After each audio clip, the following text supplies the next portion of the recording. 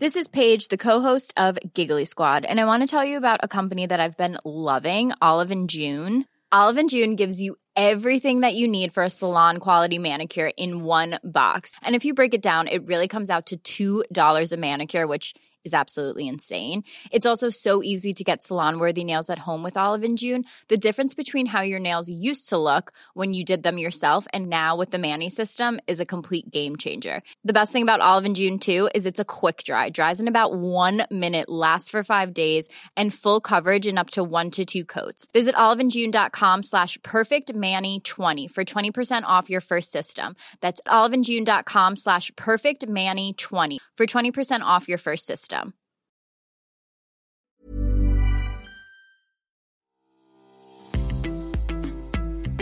This episode of Fat Mascara is sponsored by BetterHelp. Listen, we all carry around different stressors, big and small. Therapy is a safe space to get those things off your chest. Plus, it can help you develop coping skills that make your life easier. I will give you an example. If you've listened to this podcast for a while, you've probably heard me say it to Jess or to a guest.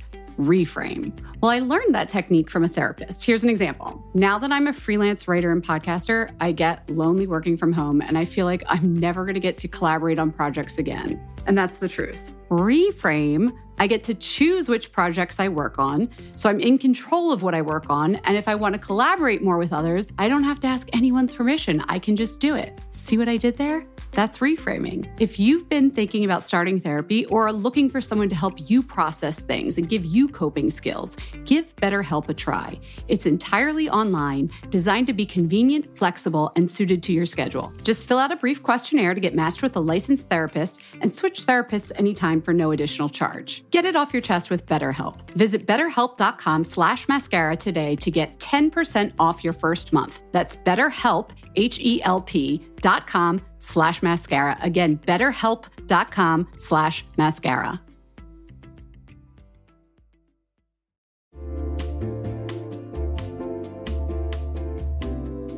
You'll know real when you get it. It'll say eBay Authenticity Guarantee, and you'll feel it. Maybe it's a head-turning handbag, a watch that says it all, jewelry that makes you look like the gem, sneakers and streetwear so fresh every step feels fly. When it comes to style and luxury, eBay gets it. They're making sure the things that you love are checked by experts. Not just any experts, specialized experts. Real people who love this stuff. With real hands-on authentication experience. So when you see that shiny blue checkmark that says Authenticity Guarantee, shop with confidence. Every inch, stitch, sole, and logo is verified authentic through a detailed inspection. That's how you know that eBay's got your back. Because when you finally step into those sneakers, put on that watch, get your real gold glow up, swing that handbag over your shoulder, or step out in that streetwear, you'll realize that feeling is unlike any other. With eBay Authenticity Guarantee, you can trust that feeling of real is always in reach. Ensure your next purchase is the real deal. Visit ebay.com for terms.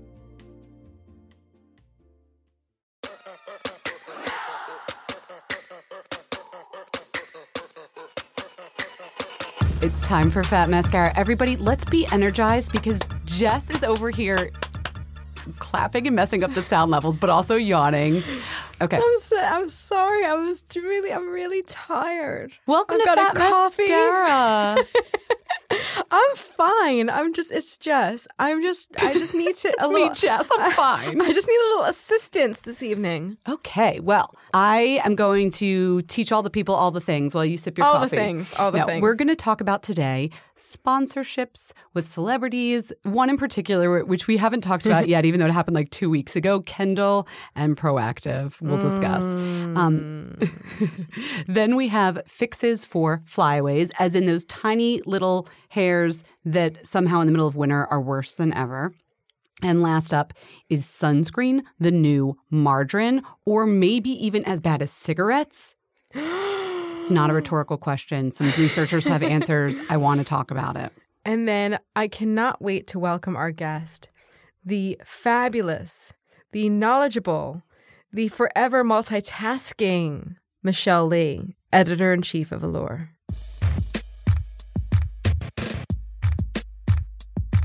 So, Jen, I am not one to follow the Kardashian shenanigans. They're not for me. Okay. I'll just leave it at that. They're not for me. But about a week and a half ago, sorry, late to the party, Kris Jenner announced on Twitter that Kendall Jenner was brave and vulnerable for sharing her most raw story in order to make a positive impact for so many people and help foster a positive dialogue. It was a testament to the incredible woman you've become, okay? She has a mental health issue. That's what a lot of people thought. What was it? She had a second tweet which had things like hashtag be the change, share your story, hashtag change the conversation. Everyone thought what you just said. Mental, she had a mental health issue she was going to share with us all. Right. Well, What? It turns out that her mother was teasing the fact that she's the official face of Proactive. Why is that something to be vulnerable about? Well, okay. Hi guys, I just got a couple $1 million to use this face wash. So vulnerable. I have a feeling, I don't know, I'm not, I feel like you probably get more than a couple million. I don't know. That's complete speculation here. I laughed so hard when I found out, and I found out a little late. Sorry, I was in a hole for a couple of days, but when I did find out, because I saw these memes, and it was my face when I found out, and it was lots of people laugh. Girl, what? Yeah, lots of rubbernecking and eyes bugging out. I'm not surprised by this kind of Kardashian spectacle and this kind of the dramatics and they're really masters of the media. But it raises a bigger question. Are you really surprised or at worst or most implausibly offended that Kendall Jenner would do something like this? No, were people offended? Some people were some people there was a breadth of reactions on the internet that she was giving such importance to such a trivial topic, kind of thing. Just they felt kind of played. Oh, and please! I mean, we're getting played every single day by them. This is the internet, okay? Yeah, everyone's offended. The thing that I think about when you said this, and you mentioned you wanted to talk about it, and I was just oh yeah, sponsorships, whatever, is that right now, what is the earned media value of signing a celebrity? To me, you get a lot more value out of when people are I'm not sponsored, but remember when Dr. Idris last week was not sponsored by this company and then started talking about it? Vaseline, Ole Henriksen Banana Bright. Yeah, my brain perked up and all of a sudden I was more attuned to what she was about to say than some sort of contrived media showcase like this was with Proactive, where then you just start to tune out because you feel like you're being played. Sidebar, I just want to, because I know that someone's probably thinking this. I do think that her story, if she was a serious acne sufferer, which she says she was, I don't think that it's I don't think it's trivial to have acne. And I do think that if she was a serious acne sufferer, and if the whole idea was that she's sharing some story about how acne ruined her life or made her mentally unwell, that is serious. I'm not side-eyeing this. I'm just side-eyeing the general idea that the idea of sponsorship today. Yeah. I think we all need to be a little bit kind of with a raised eyebrow and take things with a little bit with a grain of salt. And to your point, Jen, I think people need to be a little bit savvier about this stuff. Yeah, exactly. Quick question before we wrap this up. Yeah. Who was the old Proactive spokesperson that I do remember was a musician? I want to say it was Britney Spears. Justin Timberlake. Oh, and they would show pictures of when they had acne when they were being shot by celebrity photos. And I was well, that seems real. You know how it was celebrities, they're just like us. But do you think that they did use Proactive? As a former Proactive user, when I did have much worse acne than I do now, truly you don't have bad acne. That's the whole thing. It works if you work it and you got to use it. The micronized benzoyl peroxide was the only thing that worked for me, their version of it, their face wash. Not all the whole lineup, just the face wash, because salicylic would dry it out. So it actually really did work. But you have to use it consistently, yes. Right? It's not and it's so Accutane. Funny to the point that you think, oh, I'm cured, but then you stop using it and then it comes right back. So I luckily got through that, and I actually think it's a great product. I think it's sort of doing a disservice to it, to be honest. So I don't know what everybody else thinks. Tell us. Jen, I have a hair issue. Tell me all about it. It's been very pesky, and it's been bothering me. So I would never say I have frizzy hair. I know what frizzy hair looks like, and I don't think I have it. but at the top of my hair, let's say the crown around the part line, my hair, which is like very kind of like, I don't want to say it's coarse, but it's like thicker. It gets like a little frizzy just around the part line. I would liken it to, do you remember like the game when you were little, you would like rub a balloon, like a party balloon, up against the wall, create some static, and like put it on your head? I believe that was science class, not a game, but yes, I do. Oh, or Mr. Wizard or something like that. Something like that. You have static electricity issues all the time, is what you're saying? It's not static on my head, but like it's just kind of like, it's not smooth. It's not like blowout smooth. And for those who can't see us, which is all of you, Jess has straight hair, right? So your hair's not textured or curly. I know it's probably less of an issue for people with curly textured hair, but when your hair's straight, these things are even more obvious, right? Right. It creates a textural inconsistency. So what are you going to do about it? So I have brought this up with a couple of different people, and I actually brought it up on Instagram stories, and some of you folks were really nice. You sent me a ton of different tips. And some of them worked, some of them didn't. One of you guys had recommended the Kristen S. Root Touch-Up wand. I tried that the other day. I think user error. I used it on too high of a setting, and I think I created some more breakage. So definitely going to try that again. Yeah, soon. that one's like a tiny curling iron that has a protector on it, so you can get really close, like almost 5 millimeters away from your scalp. Whereas like a regular curling iron, you'd have to be further away. And there's a little comb, and you just sort of like brush it over, and it heats it and like supposedly lays it down. So it didn't work. So what? But I don't want to say that doesn't work. I think didn't work for you. Didn't work for me because I used it improperly. So I'm going to go back again. But in between that and my next chance, I met with the wonderful David from David Hair Studio here in New York, and I told him about my problem. He saw it with his own 2 eyes. He recognized it immediately as a common issue, and he gave me he did it right before my very eyes. And it worked? Oh my God, this is my new thing. Ready? Preach. So for frizz at the crown, first you want to take, and this is dry, like on dry or damp to dry hair.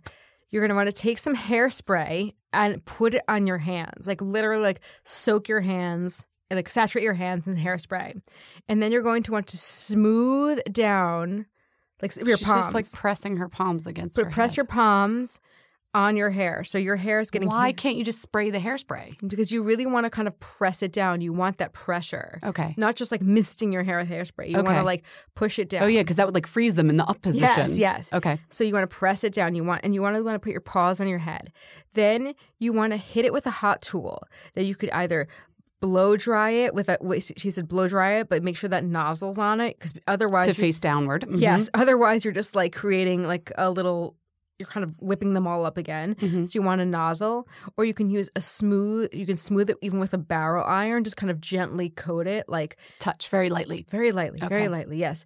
And he goes, if you use the blow dryer, high heat, low speed. It's all about control. And getting the theme here, control. I feel like you're sort of shellacking it in a way. No. High heat. No. With the hairspray, then with the heat, it's sort of like making a coating, like a ceramic-y coating on, like just keeping it down. Yeah, but you're not like smashing it down. It didn't feel crunchy afterwards? Oh, God, no. Okay. Then... Oh, I'm sorry. There are more steps. Yeah, it's a 3-step process. Then you want to smooth it with a starchy product. And this was so fascinating to me. I was like, no, not like a serum. Like sometimes they use like an oil serum. Sometimes they use this. And he said, no. He said, too much moisture will make the hair pop up. Like if it's too loosey-goosey, it's all about like creating a dryness over there. Because if you have like serums and moistures and creams, those babies will just slide up and pop up to right where they like they're bouncy and springy, full of moisture. He's like, so what's a starchy product? That's what I said to him. Matte Waves by Orbe is a great one. Okay. Because it's like a dry product. So anything, I mean, you know a hand feel. Anything that's going to feel like a drier Is that a cream? Paste. Yeah. Oh, okay, like those pasty texture like creams. Yeah. Oh, okay. And it doesn't mean, like you said, like it feels like a helmet. You're not like smashing it down. Like you know your hair. Just like you're going to have to do a little bit of a hand feel thing. Hairspray, heat, then dry starchy product. Mm-hmm. And he did that, and it sounds like a lot. It really didn't feel like a lot. It looked like I had glass hair. Glass hair. at the top. Yeah. Well, you're wearing headphones now and it's super smooth and it's working for you. I'm going to try that. I have that issue as well, but I also have frizzy hair, so we'll see how it goes. And you could sub in the Kristen S for one of those hot tools. Yeah, Like, actually, that would be a perfect usage for it, wouldn't it? Yeah. Okay, I like this. Thank you. Perfect for winter, too, when it's so staticky and you just take off your hat a million point. times. I like that. Thanks, Jess. Sure. Thanks, David. Summer is fast approaching, which means it's shapewear season. Just kidding. It's really wedding season. But I just got an invitation to a wedding in Philadelphia, and guess what I'll be wearing? Honey Love. I'm not sure about the rest of the outfit or the dress, but the shapewear is going to be Honey Love.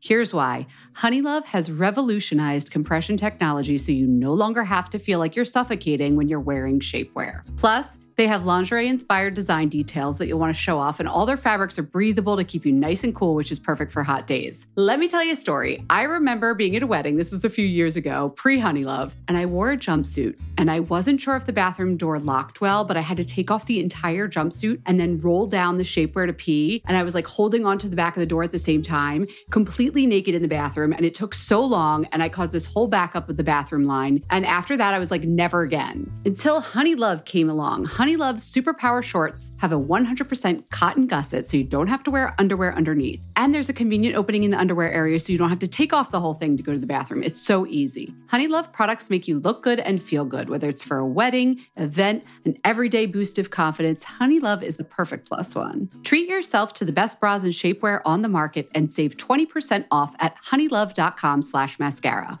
Use our exclusive link to get 20% off. That's honeylove.com/mascara. After you purchase, they'll ask you where you heard about them. Please support our show and tell them we sent you. honeylove.com/mascara for 20% off.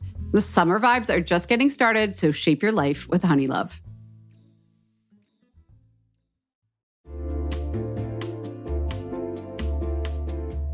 Hey everyone, it's Jen, and I have decided this is going to be the summer of uniform dressing. I'm going to have a few pieces on heavy rotation, and I'm telling you right now, they're all going to be linen, and they're all going to be from Quince. I don't know why I'm going so hard on linen right now, but it just feels right. And Quince specializes in timeless pieces made of premium fabric, and the best part is that all the Quince items are priced 50 to 80% less than similar brands. They have premium European linen dresses, blouses, and shorts from $30. I am personally very into the 100% European linen pants. They're cropped and easy. There's even a cute pinstriped version. And when I wear them, I look like I just stepped off a yacht. Do I have a yacht? No. Do I know what yachters wear? No, but that's the vibe. The linen pants come in sizes extra small to 3X, and they're less than $40. Okay, like 10 cents less. They're $39.90. But the quality is excellent, and they wash really well. How does Quince do it? They cut out the cost of the middleman and pass the savings on to us. Plus, Quince works with factories that use safe, ethical, and responsible manufacturing practices and premium fabrics and finishes. Get warm weather ready with Quince. Go to quince.com/fatmascara for free shipping on your order and 365-day returns. That's quince.com, Quince, quince.com/fatmascara to get free shipping and 365-day returns. Quince.com/fatmascara.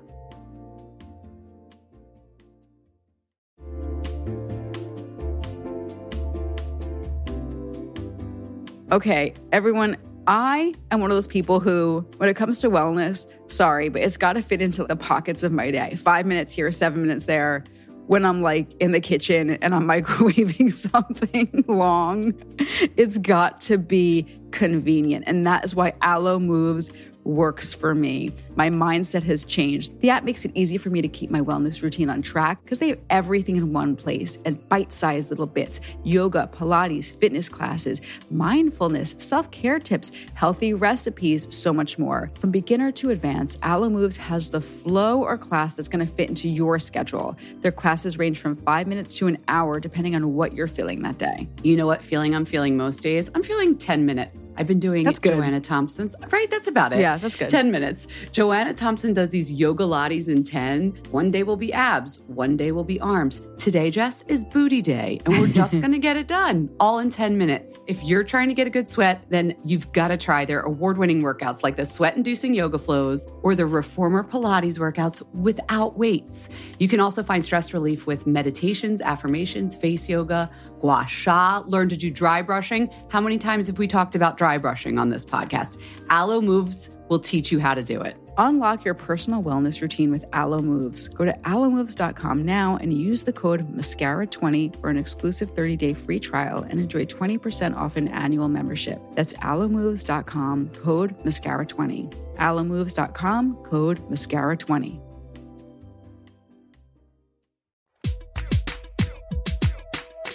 Jess, I think it was just last week that we were like, everybody slather on the sunscreen, right? Yeah. Then I read the most interesting article in Outside Magazine, one of my favorites. Is sunscreen like margarine? Meaning, have we all been duped for so long and we don't actually need to be wearing sunscreen? Okay, keep going. Okay, as somebody who's made a living telling people to wear sunscreen, partially, I was freaked out. So I read the entire article and we'll link to it on the blog. But basically, there's some rogue researchers who may not be rogue, we'll find out someday, just like the people that were like, trans fat sucks, and nobody thought they were right, and then they were, and trans fats actually suck. Mm-hmm. So what they found was the more people wear sunscreen, incidences of heart disease and things like that obviously have not lowered. So they thought it was, oh, you don't have enough vitamin D, so let's supplement with vitamin D. That's not helping. Lots of researchers showed that as well. And this one researcher found the issue might actually be that what sunlight is doing isn't – the vitamin D is just like a signal that you got the sunlight. It wasn't what was helping. What was actually helping keep people healthy was the sunlight. So he put volunteers out in the sun for 30 minutes in the summer, and their nitric oxide levels went up. That means nothing to anybody, but their blood pressure went down. So the actual sunlight was what was triggering their blood pressure to go down. And that, of course, lower blood pressure makes you a healthier person all around, less heart disease and everything. Cut to, if you look at all of the research lined up, it seems that the more fair-skinned people wear sunscreen, the higher that their blood pressure is because they're blocking out a lot of that sun. That's weird. So this article has a lot of other researchers talking about evolutionary biology and how dark-skinned people are much less likely to get all types of skin cancer. And we're not talking about melanoma, the more deadly ones, more so talking about like the basal cell and things like that are more prevalent now. And the reason they're more prevalent is because we don't go out in the sun. So when we do, if we get a sunburn, that's what's triggering that damage. Right. So I won't say there's like a huge wave of experts, but some experts are starting to change their tune and say, especially it depends on your skin tone, of course, because there's some like inherent, like, of course, different skin tones should have different rules. If we want to be colorblind because we're worried about offending people, that's not medically correct. You know, Black people, white people, Asian, Hispanic, that's all have different needs. But we do need a little bit of sun exposure, it seems, in order to be healthy. But you know what I kept thinking about this whole time is they're telling me not to wear sunscreen all the time? What? Nobody ever puts sunscreen on right. It's not like I'm going out there with like a blanket of sunscreen. Everybody who puts on sunscreen still has some exposed skin somewhere. Yeah, there's no perfect application. Right? So my thinking, you know what my plan is now? What? I'm going to be honest about something. I don't use sunscreen because I'm worried about skin cancer. You know, I'm like an olive Persian person. Like, I really am not out in the sun all that much. What is your impetus? I want to look young. I'm using sunscreen as an age prevention. Sorry, Michelle, to anti-age myself. No, but like I will put it on my face. So my new thinking is I'm going to keep putting it, slathering it all over my face, neck, and chest. But then I'll just leave my like legs and arms out to get like my vitamin D so I don't have blood problems and heart problems. I see your point. I am a little nervous about you getting – I just found out about this article. I'm not a scientist. I cannot conclusively say, yes, this is great. I fully agree, but or disagree. But I am nervous about the sun exposure. I did hear a couple of years ago that like the fastest growing area, one of the fastest growing areas for skin cancer is the legs because nobody puts SPF on their legs. Yeah, but probably for those less invasive types of skin cancers, I'm imagining. I don't know. I can't tell you conclusively. Right. So I don't want people to think the legs are a free-for-all now. No, but I also want them to talk to their doctor based on their skin tone and their race because the health issues that affect heart disease is more of a problem in the Black community. Mm-hmm. This is what they're talking about. You can't give blanket advice to everyone. Because it's not – it's so funny. I just took a blood test recently and they asked me about my genetic background. Mm-hmm. And I was just thinking this is so fun. It's not funny, but different ethnicities have different types of concerns. And it's Absolutely. like, I just never really think it's about common sense, though. Yeah. And as medicine gets more targeted and we're taking genetic tests in order to find out, what problems we have. And even if you have a type of cancer, they're going to test it genetically before they start testing it, before they start treating it. Like, it makes sense that sunscreen should be one of those things that isn't a one size fits all. Yeah. Yeah. But I'm not going to be the person to get on this mic and be like, you know what? You're cool. You're from where? No. All good, babe. Of course not. Yeah. And also, you're a fair-skinned, light-eyed person with freckles, so I'm sure that you and I have a different tolerance. need. But I really encourage you guys to read this. Obviously, it's just like an inkling of some new news coming out, but I think that we should watch this area of research because it might be like, remember when doctors recommended cigarettes? I'm not saying the sunscreen, industry is trying to pull one over on us and make us pay for this thing we don't actually need. But I really think there's going to be more research coming out, and we're going to start to see that there are. Listen, we evolved in the sun. There's a reason we have circadian rhymthms, a 24-hour day. Because we want the You're sun. going to pay for this one. I'm so going to get so much hate mail. Sorry, everyone. You're going to pay for this one. Oh my God! Every dermatologist I ever interviewed, go ahead at me. Jen's everyone. smoking right now. It is so good. I'm just picturing the doctor with the circle on his forehead having a cigarette being like, "You're all good, kid."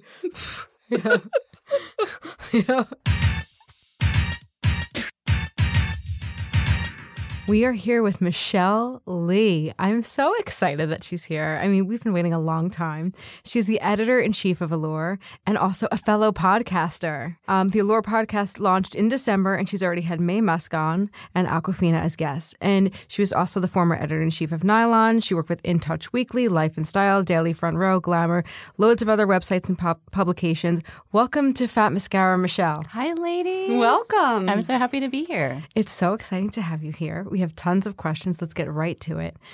When you were growing up, Michelle, what did you think about, you weren't always in the beauty space, and we're going to get to that.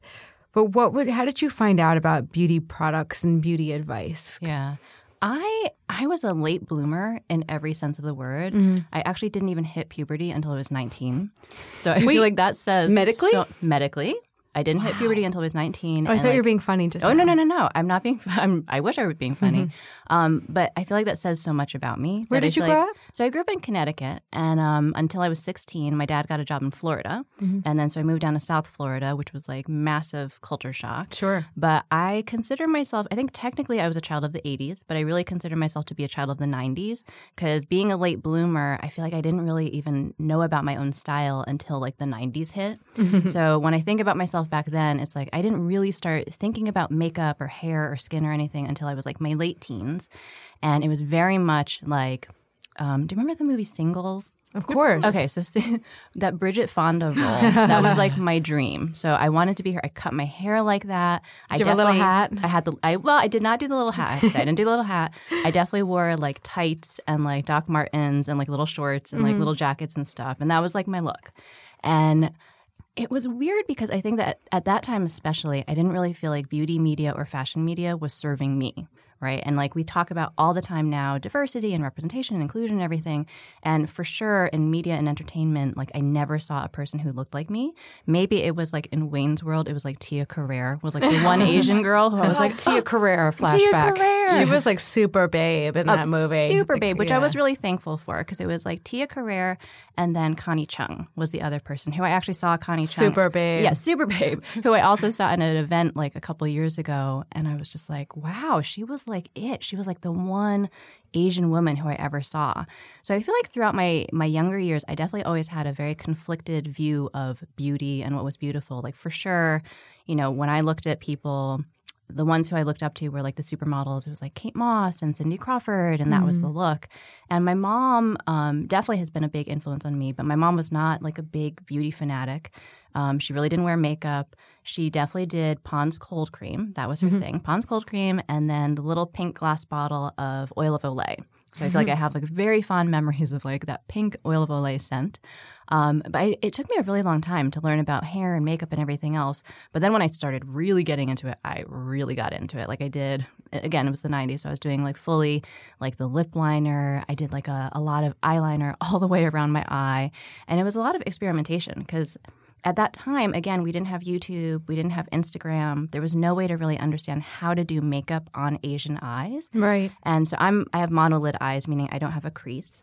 And so every time I would see in magazines and stuff, like they would tell you how to put on eyeshadow. I was like, how do you do that? Like, where put were it in you your learning crease. all of this? Were you reading other magazines? Or I was were reading you... magazines. By the time I was like in my late teens and then for sure in college, I was definitely reading magazines. I was reading Vogue, Elle, Marie Claire, like all the fashion magazines.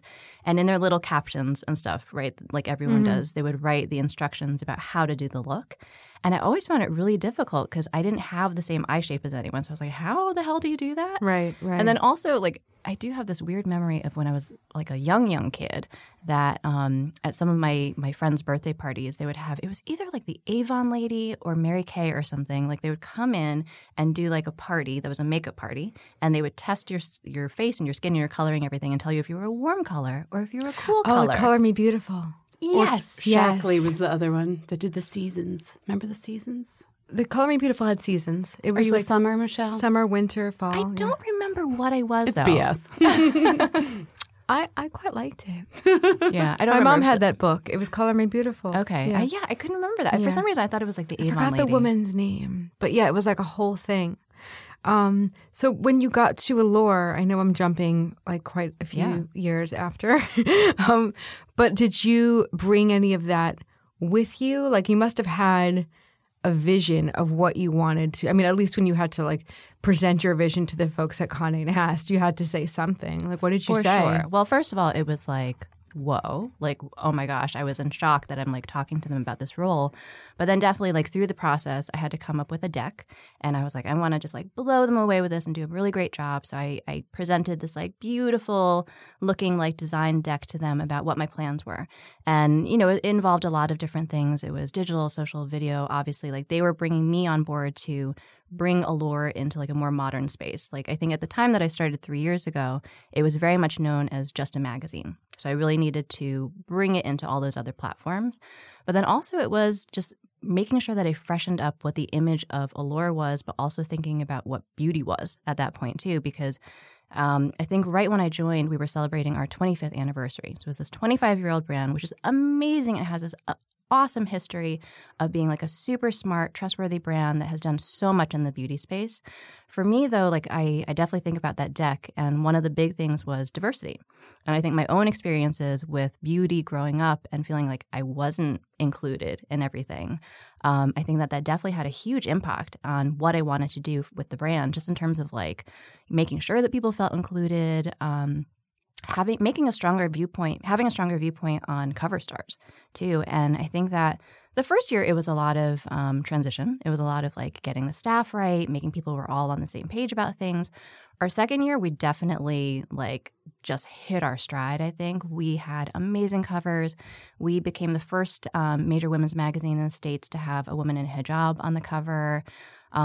Is that one of your, like, what's one of your proudest moments, whether it's a story or a cover or whatever, looking back over those 3 years? Yeah, it for sure was that. I think having Halima Aden on our cover, we had the big cover line that was, "This is American Beauty Now." Yeah. And if you think about what was happening in the world at that time, I think we were all obviously thinking about politics. There was like the big Muslim travel ban at that point.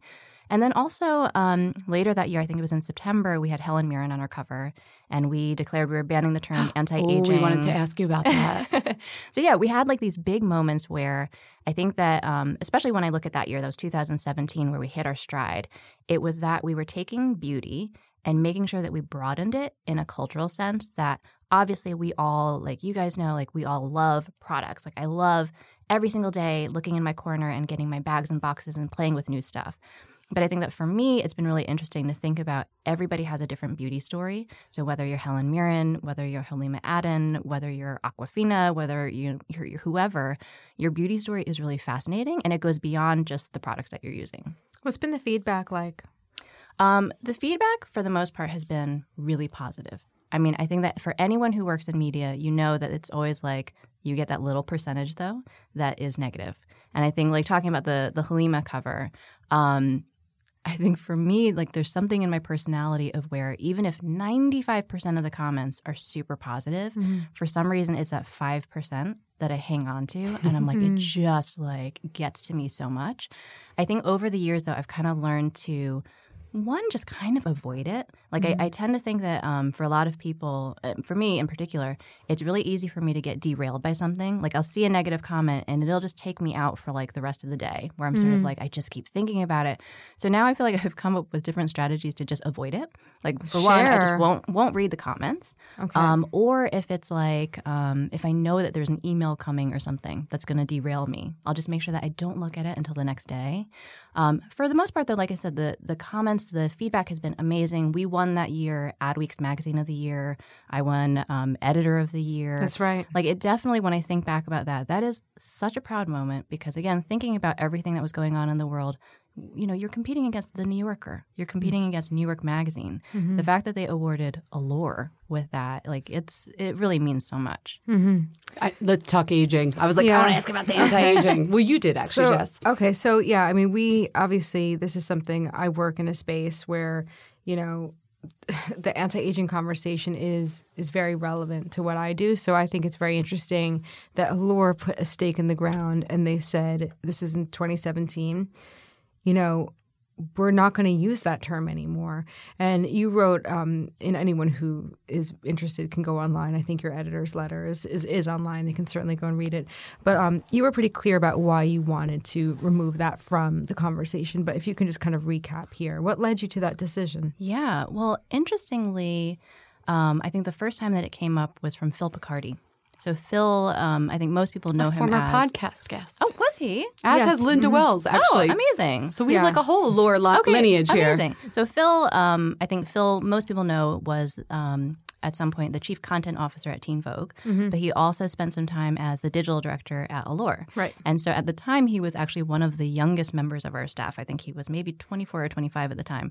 And he brought up at some point when he first started with us, why are we still using this term anti-aging? Of course, a 24-year-old. Yes, exactly. So we're sitting around, and I was like, yeah, it's really true. And it stuck in my head. But then maybe a month or two later, Jenny Bailly, who's our executive beauty director, we were down at PCPC, which is like a conference in the beauty world. And we were having a conversation with a brand. And Jenny had not listened to this conversation that I had with Phil before, but she also brought up this thing of like, yeah, you know, when we're in the office or when I'm talking to my friends, we don't ever really conversationally say anti-aging products, right? Like you would say, what are you using for the lines around your eyes? Or like, what are you using for hyperpigmentation? Or even what vitamin C serum are you using? Like people know so much now about ingredients that it's not something that you say, what's your favorite anti-aging product to a friend? So the more that we started talking about it in the office, the more that we started thinking about, we had done so much in those previous 2 years on diversity, but we were really focused on body image. We were focused on gender even, on skin color, on hair texture, on all those different things. But the thing where we were still, frankly, failing at was aging. Yeah. And it was this actually was pre like CoverGirl signing Mae Musk kind of thing, right? Pre all that. And funnily enough, like when you asked about feedback, it was one of the things that I got a lot of feedback about was anytime I would get like a handwritten snail mail letter, it was like, you've made the brand too young. And I definitely, you know, sometimes you get crazy people writing to you either online or, you know, in mail or whatever. But I feel like there is something to always kind of listen to also. So I definitely took that to heart. And I thought about it a lot. And I was like, we have actually failed with that. Like the models who we're choosing, the people who we're choosing to highlight, like we are ignoring anyone over a certain age. And what age is that? I would say at the time, I mean, for some reason, everyone chooses 40. Right? How old are you? So I'm 43. Okay. Yeah. And that's the interesting thing, too, is that like, you know, am I aging myself out of who I think our audience is? And I don't think that we thought that in the audience and in the office, but I think that we somehow had moved into this space where it had gotten young and we were sort of like ignoring this whole other demographic. So it was really important to us. And the more that we thought about like this term anti-aging, and I know it was controversial, and I think that for the most part, we got a lot of positive feedback when we said we're going to ban this term. We want the industry to join us. But I definitely feel like there were people who were like, come on, it's all just semantics. It's just a word. We understand what it means. I think about it in terms of like the word diet. Right? Like I've been working in media for like 22, 23 years. And way back in the day, we used to always use the term diet. And it kind of became this thing of where women were technically like starving themselves, right? They were starving themselves for the sole purpose of being skinny. And they just wanted to be like waif-like, like Kate Moss. the thought process then behind like starting a diet was that you did it for the sole purpose of being skinny. Nowadays, we've kind of switched to the mentality of wellness, where you're going to eat right, you're going to exercise, you're kind of doing some of those same things, but it's with the purpose of longevity. It's to feel better, to have more energy. I think of it the same way as anti-aging too, that if you're using skincare products and your intention of it is to have good skin health and you want to have like, you can totally work on those same things. Like you can work on your wrinkles, work on your hyperpigmentation, but you're not doing it from a viewpoint of feeling desperate to do those things because you feel like if you don't do them that you're going to be considered ugly or that you're going to be considered like old looking, that it's not coming from this place of fear. It's not a place of trying to change. Well, you are trying to change if you're trying to sort out your wrinkles and dark spots. It's a funny one, isn't it?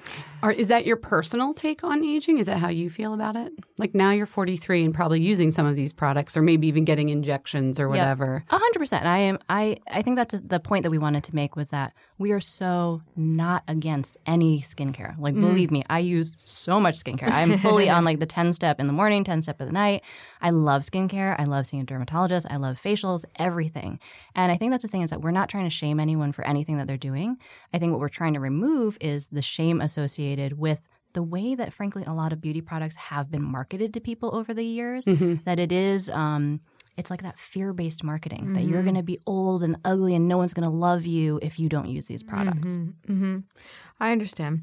What are some other changes that you've been trying to make at Allure? Yeah. I think one of the other things has been, I think this is media in general, really. Yeah. Like, I didn't really know a lot of Allure people before I started there. And I always talk about What do you mean how, Allure people? Like readers or the no, people that work Allure there? editors. Okay, Allure editors, really. Like, people very much spoke from the royal we, right? Like, we speak from Allure, blah, blah, blah. I think what happened over the past like 10 years or so is because of social media and YouTube and everything else. Like we want to know personalities. So I feel like what's happened over the past 3 years that I've been there is I wanted to kind of push people front and center. So I feel like definitely like more of the editors are out there, whether they're doing videos, whether they're on social media. That's definitely been a big thing. Diversity for sure.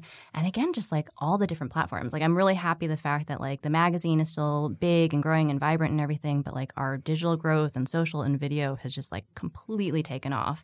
And then also we have other businesses. We have our Allure Beauty Box. So that's been also really fun. So you mentioned before that I was at Nylon. And when I was at Nylon, I was the editor-in-chief and chief marketing officer, which I don't think has ever happened before, that it's sort of like being an editor and a business person, like in the same So you were the role. publishing side and the editorial side. Exactly. That's so sticky. It's sticky, but I'm a big believer that people can do both, that as long as you're transparent about things. It's like that question also about like in editorial, like can editors do branded content, right?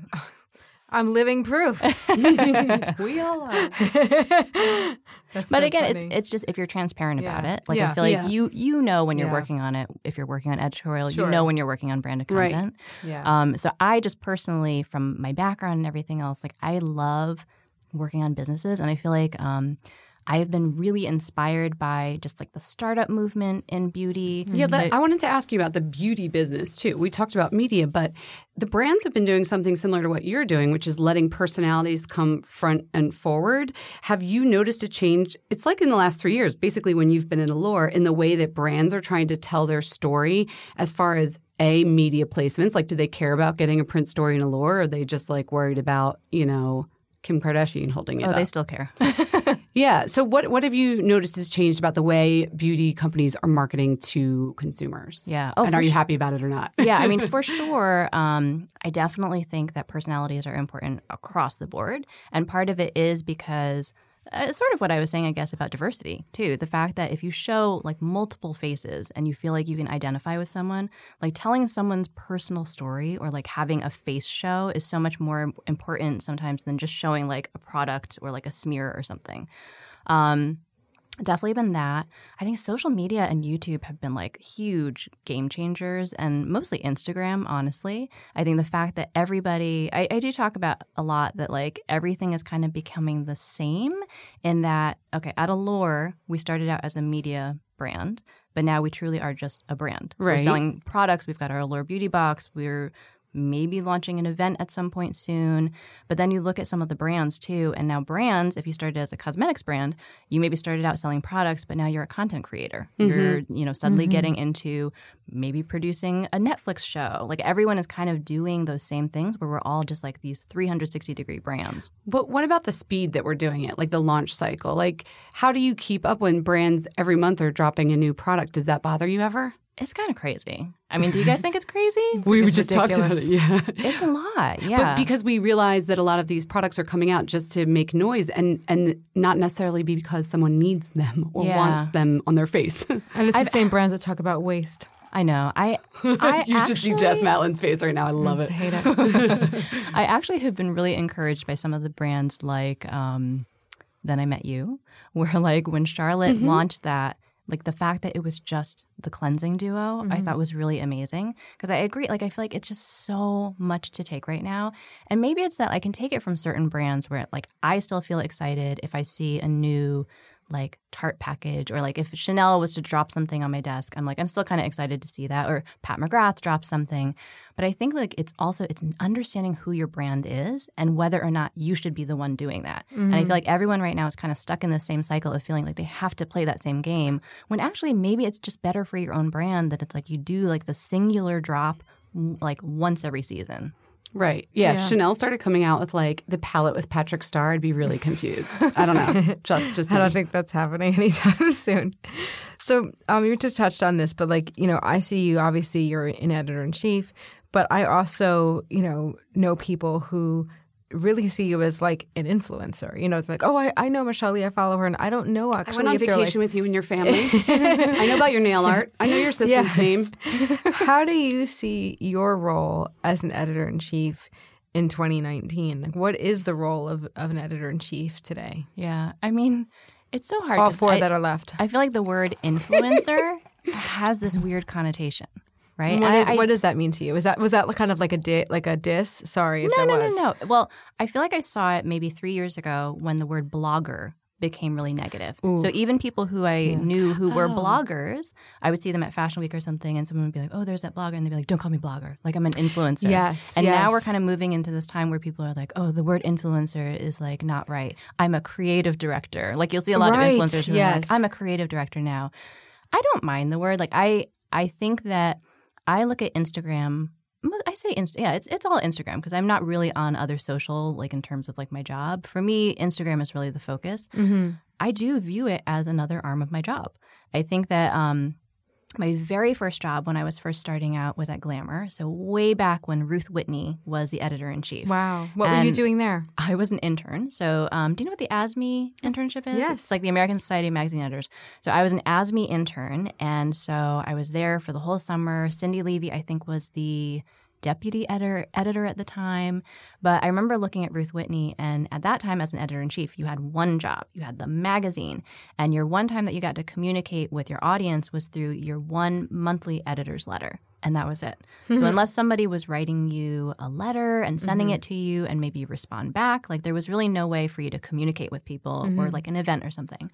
Nowadays, the fact that I can communicate with people on a second-by-second level, it's a little bit maddening sometimes because you can go a little bit crazy with it, but I actually love it. So can I ask you, you do a video and you're like, okay, I'm in, my bathroom or my, my office, yada, yada, and people, they must write to you immediately, like, I love that, or do this. Do you write them back? Yep. So, but what about, I know your job is so busy. I've seen you. How do you juggle? And it's funny you're saying this is part of your job. I struggle. I don't even have a fraction of the followers that you have. I struggle with this balance. So how do you manage all this just time-wise? I'm actually looking for tips for myself here right now. So here's one little tip. Yeah. I don't respond to everyone right away. Mm-hmm. And I know certain responses are going to be faster than others. And you know how in your iPhone you can kind of program like shortcuts? No. Oh, yeah. I'll show you after this. So in your settings, you can do, so for example, a publicist will message me on Instagram and say, what address can I send this to?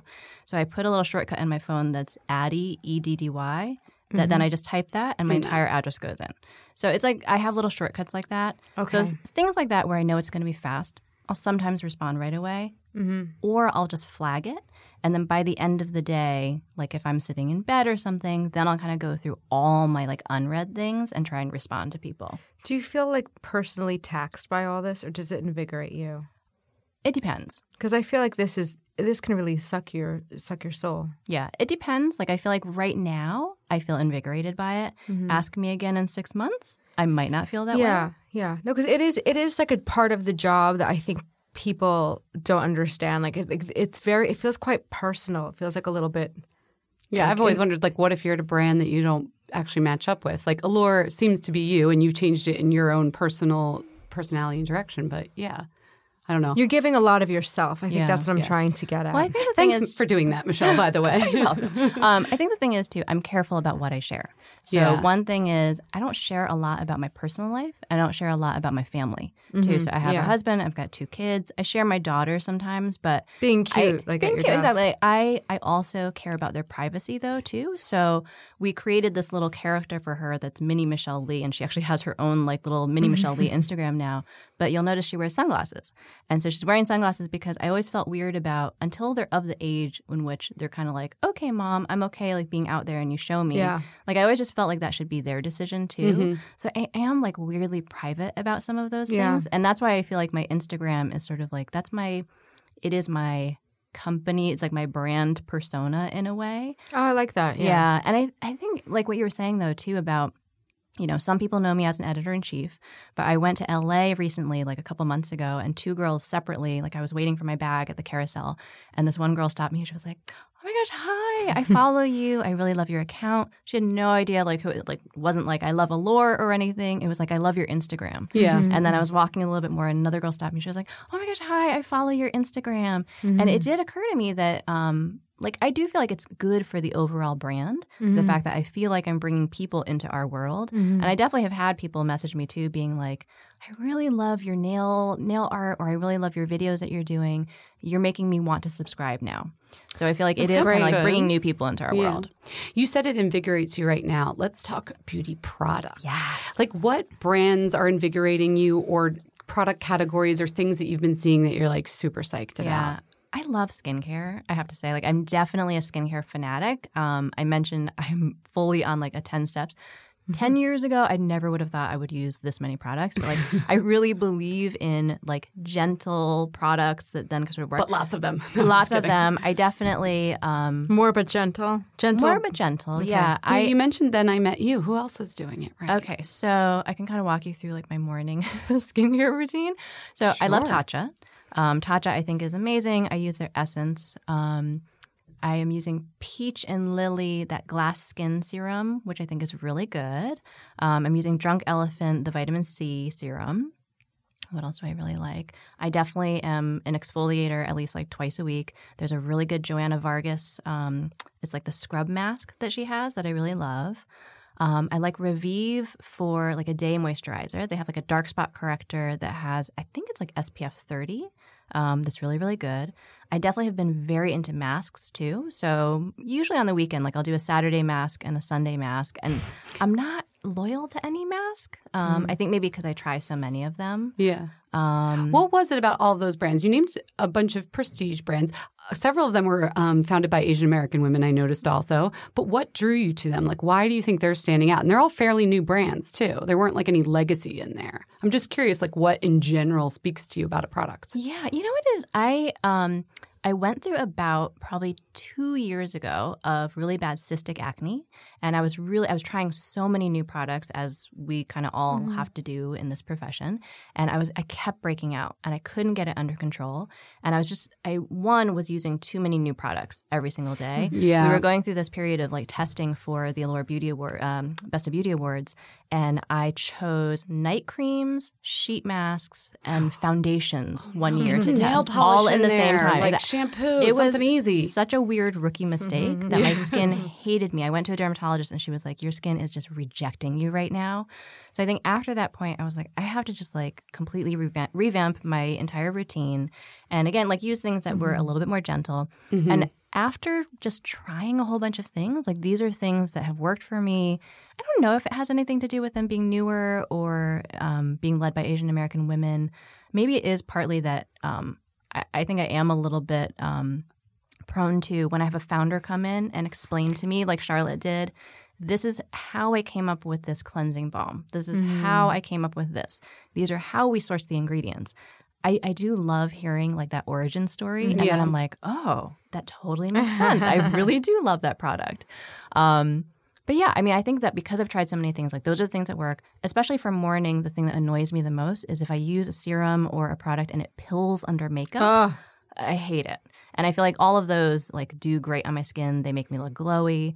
The other big thing for me too is that I went almost my entire life thinking I had oily skin because by the end of the day, we all get oily. Yeah. And then at some point within the past like 5 years or so, I went to see someone and she's like, you have actually extremely dry skin. So once I just even discovered what my actual skin type is like, I feel like that helps too. Question for you. How do you feel about the word normal skin, the term normal skin? What is normal skin? Well, because this has come up recently in a bunch of conversations, like, is that exclusionary to say normal, meaning oily skin is abnormal or dry skin is abnormal? I don't think so. She's making a face. She doesn't agree. But I was just haven't curious. Heard that. I did. Because I was trying to think of a word. We were both talking about, like, what's a word that would be not the word normal? What else would you say? Right. Well, I've heard the thing about good skin. Right. People have said, like, don't say good skin because what is good skin? That it's like if you have acne, good. Listen, good? I can list a bunch of people with good skin. I know it when I see it, you know?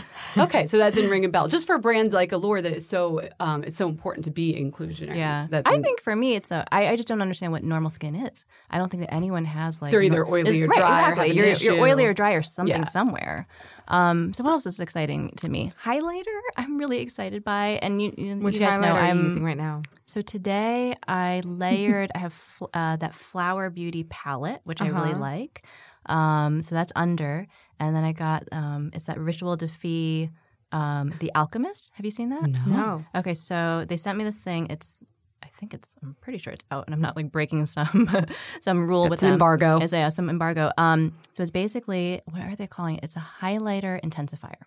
So if you do like a highlighter under, and then it's like it comes in like their normal like cute little thing, and it's a little bit glittery, but it's like a cream highlighter that you then put over it. You put over a highlighter? It's a highlighter for your highlighter? It's a highlighter for your highlighter. I've officially seen it all. Michelle Lee, thank you very much. And good night. Wow. I need a name for that. Anyway. Did you have Nambo on? No, but we just saw her yesterday. Oh, okay. Did she tell you about this product? No, or something? I think I saw a photo of her on your Instagram, and I was like, that's so like a Nambo thing. That's a very Nambo thing. A highlighter Glotion. for your... Or what's her thing? Nambo Glow.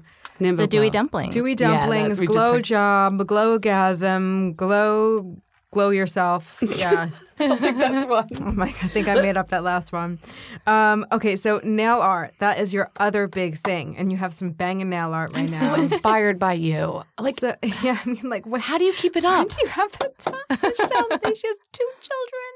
She comes are up from those New gels? Jersey. They always look perfect. Tell me everything. I only do polish now. But then do you have to polish every day? Yeah, not every day. So I try and do once a week. You probably wear dish gloves, don't you? I don't do dishes. Okay, that's helpful. That's definitely so helpful. My son is 13, and so one of his chores is he does the dishes. So I got to get a kid and you gotta grow get him a up kid. to 13, and then my nails are going to look good. Get a 13-year-old. Okay. So yeah, to me, it's something that I enjoy. Like I think of beauty and I think of makeup, but I also think of nails specifically as like this is my creative palette. Mm-hmm. I have before like given my nails a break, and I'll go like 3 days and not have anything on my nails, and they feel so naked to me. And now I think because people know me for my nails, like if I see someone I haven't seen them in a while, they're like, "Let me see your nails." Yeah, they look down first. Yes, so there's pressure. There's for sure pressure. So these were done. These I had at Paintbox, but for them, I would say like 75% of the time I'm doing them myself. And my big thing is coming up with nail art that is really easy to do, because for most people, like I'm right-handed, so my left hand is obviously not as coordinated with doing things. So I usually try and find designs that are easy enough and like still look kind of cute that I can do with my like kind of crazy left hand. And since you're using polish now, which I really like because I did gel recently and I swore off at gels for a long time, then I did it again and I completely regretted it. I love that you're going back to basics polish, but how are you keeping them from chipping so much? Mm-hmm. Like, do you have a favorite top coat? Do you have a hack? What's going on? Or just be very careful? I am careful. I will say like that's the biggest thing is that. Are you a light typer? Well, the typing doesn't bother my nails though, because that's just really like my finger pads. Voice texture. Voice texture for sure. It's really digging in bags. Like I have like a little bag, and I find that if I dig in my bag like all the way in the bottom, that can really ruin your nails. So I'm careful about that. This is all making so much sense. Everything you're saying not to do is what I do. Like, so that might be part of the problem. And don't use your nails as tools either. Like sometimes if you go to like a store and it has like a little sticker on, like, you buy, like or glass. a gift card. What do they do on the back of gift cards? It was Exactly. just Christmas. Every single one is like a freaking like penitentiary of numbers that you can't get through. Exactly. Without a nail. Don't use like we all tend to then go, okay, I'm going to use my nail as a tool to like scrape this thing off. But now we're going to hear Michelle in our voices saying, don't do it. Nails are not tools. Nails are not tools. That's a good one and for then your daughter. I will also, once I do my nails, I will top coat.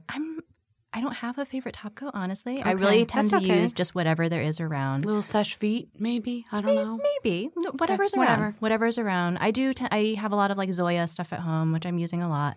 But then 2 or 3 days after I do my nails, I top coat again. So I feel like that's one of the big things is that like eventually after like 3 or 4 days, you're going to get like little dings and stuff in your nails. If you top coat it at that point and just let it dry perfectly, your manicure should last a little bit longer. Nice. And you mentioned, whatever's lying around. What products are lying around your desk? So at the office. Many. First, probably 100. Facial mist, yes or no? Oh, facial mist, 100%. So I have Mario Badescu is like very good to me, and they sent me like, I'm not kidding, probably 12 different facial mists, like in different sizes and everything. So you will find probably a dozen Mario Badescu mists around. Are you a dog person or a cat person? This is Jen's theory. I don't subscribe to this. I'm a cat person. But you like facial mists. I do. She's rogue. You're the one person hasn't. She's not rogue. I have maintained what? that if you're a dog person, you like facial mist, but if you're a cat person, you don't. And so far, it has pretty much worked out with everybody we ask. But you're throwing off my numbers. Interesting. Well, when I was growing up, you're an outlier. When I was growing up, we always had a dog. Okay. But then as I became an adult, we now have cats. Okay, I have to adjust my theory. You have more than one cat? We have 2 cats. Oh, beautiful. What are their names? So Bowie and Atari. Oh, beautiful. Yeah. Okay, I'm sorry. I interrupted the facial mists. What else is on your facial desk? Mists, I have a lot of facial mists. What else is on my desk? Hand cream for sure. So that's another thing that people are always like, what hand cream do you use? What cuticle oil? I, again, don't really use cuticle oil that much. Like, I feel like for me, the annoying thing about cuticle oil is that anytime that I'm touching my hair or anything else, it's all over me. It's like all over my face. It's all over my hair. So I use hand cream, I would say, sometimes up to 12 times a day, just because it's like right near my keyboard. That's why your hands are so pretty. Yeah. Which one do you like? I have the one that's on my computer right now is Grown Alchemist. So they have a body cream. And again, I'm not using things that are like called hand cream. I'm just using any lotion or anything. I'll go to Trader Joe's and they have just like a big thing of like body lotion and I'll just get that. My husband actually ordered from like a health food store or something. There's this thing called Gator Balm that's like, what is Mr. Michelle Lee doing ordering products? Come to the beauty closet, sir. I know. I just saw this thing. I think he had like dry hands or something, like dry cracked skin. Ooh. So he thought he needed something that was like really like severe and intense. So he bought this thing, and I just saw it like sitting in our kitchen at some point. I was like, I'm going to use this, and it's actually pretty awesome. Gator Balm. Gator Balm. Cool. Okay. All right. Any other products? Like we've got the inside scoop right now. Fragrance, we always like to ask people about, and hair. Yes. Before we let you go. So I have a couple favorites. So one of my favorites is Le Labo Bergamot 22. I love anything like kind of citrusy and clean and fresh. Anything too heavy, I'm not really a fan of. Love that one. And I also love, I always forget like the exact name of it. It's the Louis Vuitton, it's like Le Jour Celeb. Oh, the one that was like the morning day on the mountain. Yes. It was like not the first launch, the second. We'll link to it on the blog. Yes. It's lovely and fresh. Beautiful. I wrote a story about that. That's why I know that one. The morning day on the mountain. Oh, it's beautiful and it's pretty. And I feel like both of those, I don't mind. Like some people change their fragrance per season, right? Where it's like you feel like, oh, I need my winter fragrance. I need my summer fragrance. I wear those like no matter when. Yeah. And then hair, I, for the longest time, had short hair. So I always had it like right around my ears. And then I grew it out. I think I started growing it probably about 2 years ago. And I went through this very awkward phase of where it was like that weird, like middle stage. And then now it's finally starting to feel long. And I'm having a lot of fun just like styling it and doing it and stuff. And it people now, like literally just this week, have been like, whoa, where did your hair come from? So I feel like the products that I've been using have been a little bit different too. And I've been trying to use, for like hair care, I've been trying to use more like clean beauty products. I've been doing like Briogeo. I use Nature Lab. I mean, this is not clean beauty, but like Prose sent me something, so I've been trying that. And then hair styling, I have been not super loyal to anything. I try a lot of different things. I've been trying really hard to only wash my hair now once a week. Is this wave you have natural? No. So So what tool made that? So this is flat iron.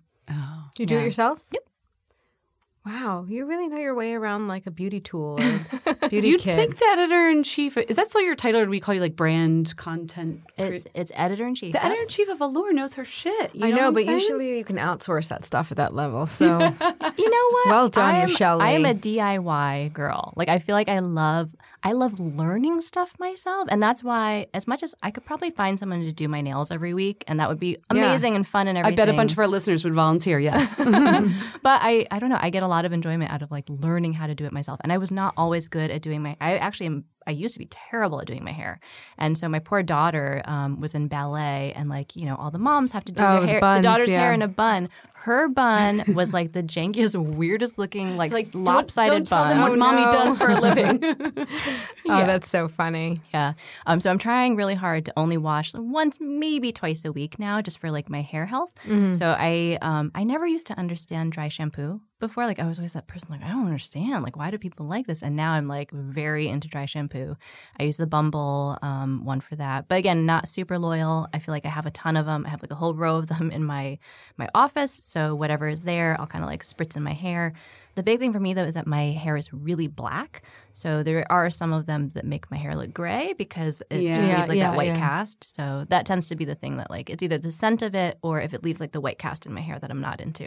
Is there one that you love that you can recommend? I think I like the Bumble and Bumble Nourishing one. Okay. That's kind of like my go-to right now. Okay. And then my other big pet peeve, I guess, about my hair is that I have a lot of like little flyaways on top. Well, your episode will actually have answers for you. We're sorting that out. Don't worry. Wait. So what? What should I use? You're going to have to listen to your full episode. Listen to the full episode. Okay. That drops. Well, because people have told me before to do like the natural hair, the natural fiber toothbrush and spray. That works too. Yeah. It didn't work on me though. Okay, we got you. All right. Unless I was just using like not a great hairspray on it. Maybe you need a fatter hairbrush. Maybe fatter toothbrush. Maybe. Yeah. So my problem, like, have you ever seen like the Asian babies where when their hair is like short, their hair just sticks straight up? Mm-hmm. That's my hair. So because I have these little baby hairs when here, they're still growing, they grow like, out, not they down. Are like wires, like they just stick straight up. So especially if I'm standing against like a white background or something, you just see like these crazy wires sticking up. Just my That's hair. so funny. All right, you can't have don't, it all, Michelle. Don't fast forward through the beginning of your episode to hear how you did. We might have some help for you. Okay, good. Was there anything we should have asked you that we didn't? I'm trying to think about like even just like beauty stuff. I mean, makeup. I get okay. So the other thing I'm really fanatical She's like, about. yes, I'm you like, did yes, eyeliner. So I have gone through. I think I've maybe in my lifetime tried over 100 eyeliners just because I'm so fanatical about it. Like I'm very fanatical about eyeliner and mascara. And sometimes people say to me like, what's your favorite mascara? But I feel like mascara is one of those things, it's so personal. It's very personal. Yes, that like my lashes are not at all like your lashes. And so what I maybe like, the things that I really need, my lashes are very straight and just stick straight down. They're very short. So I need something that when I curl them, it's going to hold my curl. Someone who has longer lashes doesn't need that. For me though, like mascara wise, like I really, really love, I'm using right now Lancome Monsieur Big waterproof. Mm-hmm. And I feel like when I tell other people, they're like, it's not necessarily their favorite. I saw Gemma Chan the other day, and I really love also, there's the Maybelline, the Falsies. It's like, it's very specific ones. Like Maybelline, the Falsies Flare waterproof. She's the only other person I've ever met who was like, the mascara I use is, and she named exactly that one. I was like, that's crazy. It's like your lash twin. We all have a lash twin out there funny. somewhere. And what's the liner that you like? And then the liner that I really keep going back to is MAC Brush Stroke. Really, really love that one. And I think because I have like monolid eyes, there's the inner corner of my eye actually folds in on itself. So again, for a lot of people who, if your eyes don't do that, my big concern though is that if I get teary in there or if my eye rubs on itself, anything that's not like waterproof, if it doesn't really last, it just like is gone within the first 20 minutes. So that one really lasts on me. And I've tried so many other ones and I've been disappointed by other ones, but I keep kind of going back there. Brushstroke. Okay. Yep. I'm glad we ended on mascara, aren't you? You've been awesome. Thank you so much for coming and sharing all your story of your career and your favorite products. Thanks, ladies. Thanks, Michelle. Jen, it's time to raise a wand. I'm so ready. This product is what you want to wear if you're feeling tired, if you're hungover, if you're sick, if you are just a little under the weather, pissy, anything. Ready? Pissy face product, go.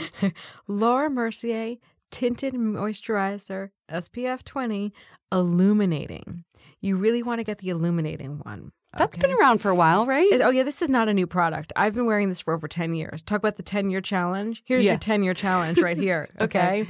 I used to buy this product. We talk about my year of, people say my year of rest and relaxation. This is my year of spending real money on products, okay? When I worked for Space NK and we got like a discount, but we didn't get like full on gratis on everything. What she's trying to say, she liked it that much. That much. Okay, this is $46.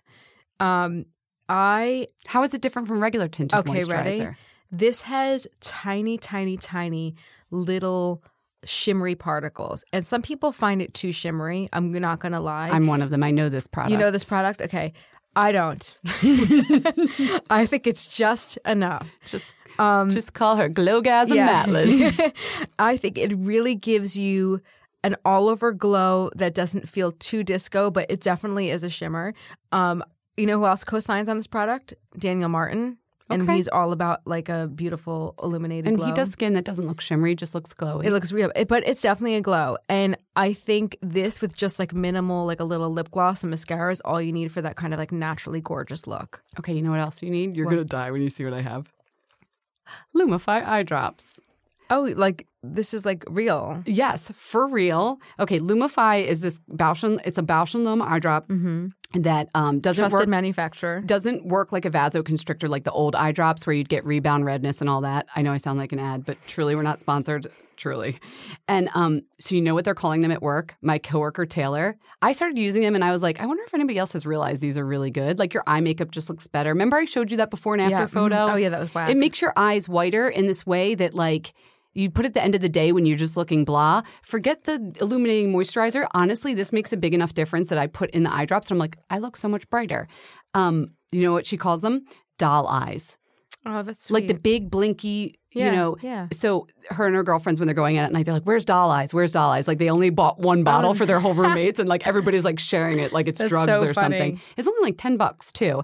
But like one drop in each eye. And if you have contacts, you have to use it 10 minutes before I think you put your contacts in. Just so you know.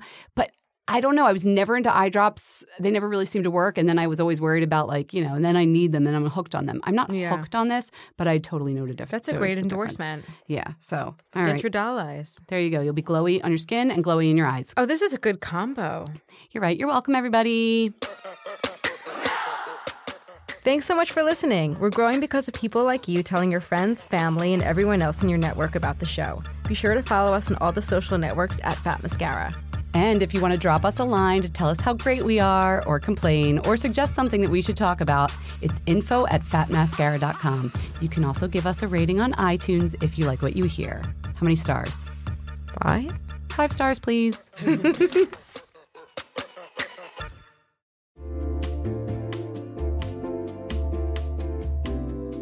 You'll know real when you get it. It'll say eBay Authenticity Guarantee, and you'll feel it. Maybe it's a head-turning handbag, a watch that says it all, jewelry that makes you look like the gem, sneakers and streetwear so fresh every step feels fly. When it comes to style and luxury, eBay gets it. They're making sure the things that you love are checked by experts. Not just any experts, specialized experts. Real people who love this stuff. With real hands-on authentication experience. So when you see that shiny blue checkmark that says Authenticity Guarantee, shop with confidence. Every inch, stitch, sole, and logo is verified authentic through a detailed inspection. That's how you know that eBay's got your back. Because when you finally step into those sneakers, put on that watch, get your real gold glow up, swing that handbag over your shoulder, or step out in that streetwear, you'll realize that feeling is unlike any other. With eBay Authenticity Guarantee, you can trust that feeling of real is always in reach. Ensure your next purchase is the real deal. Visit ebay.com for terms.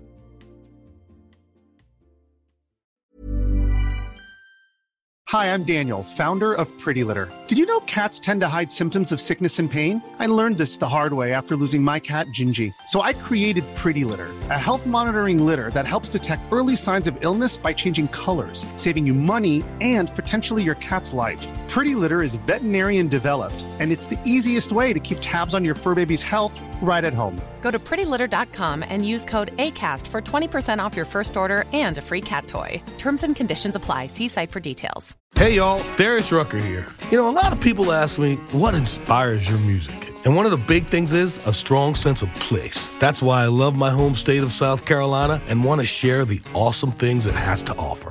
From the beautiful mountains down to the sunny coast, it's got it all. Not to mention two of my personal favorites, great golf and amazing food. Come see why I love this place. Visit discoversouthcarolina.com.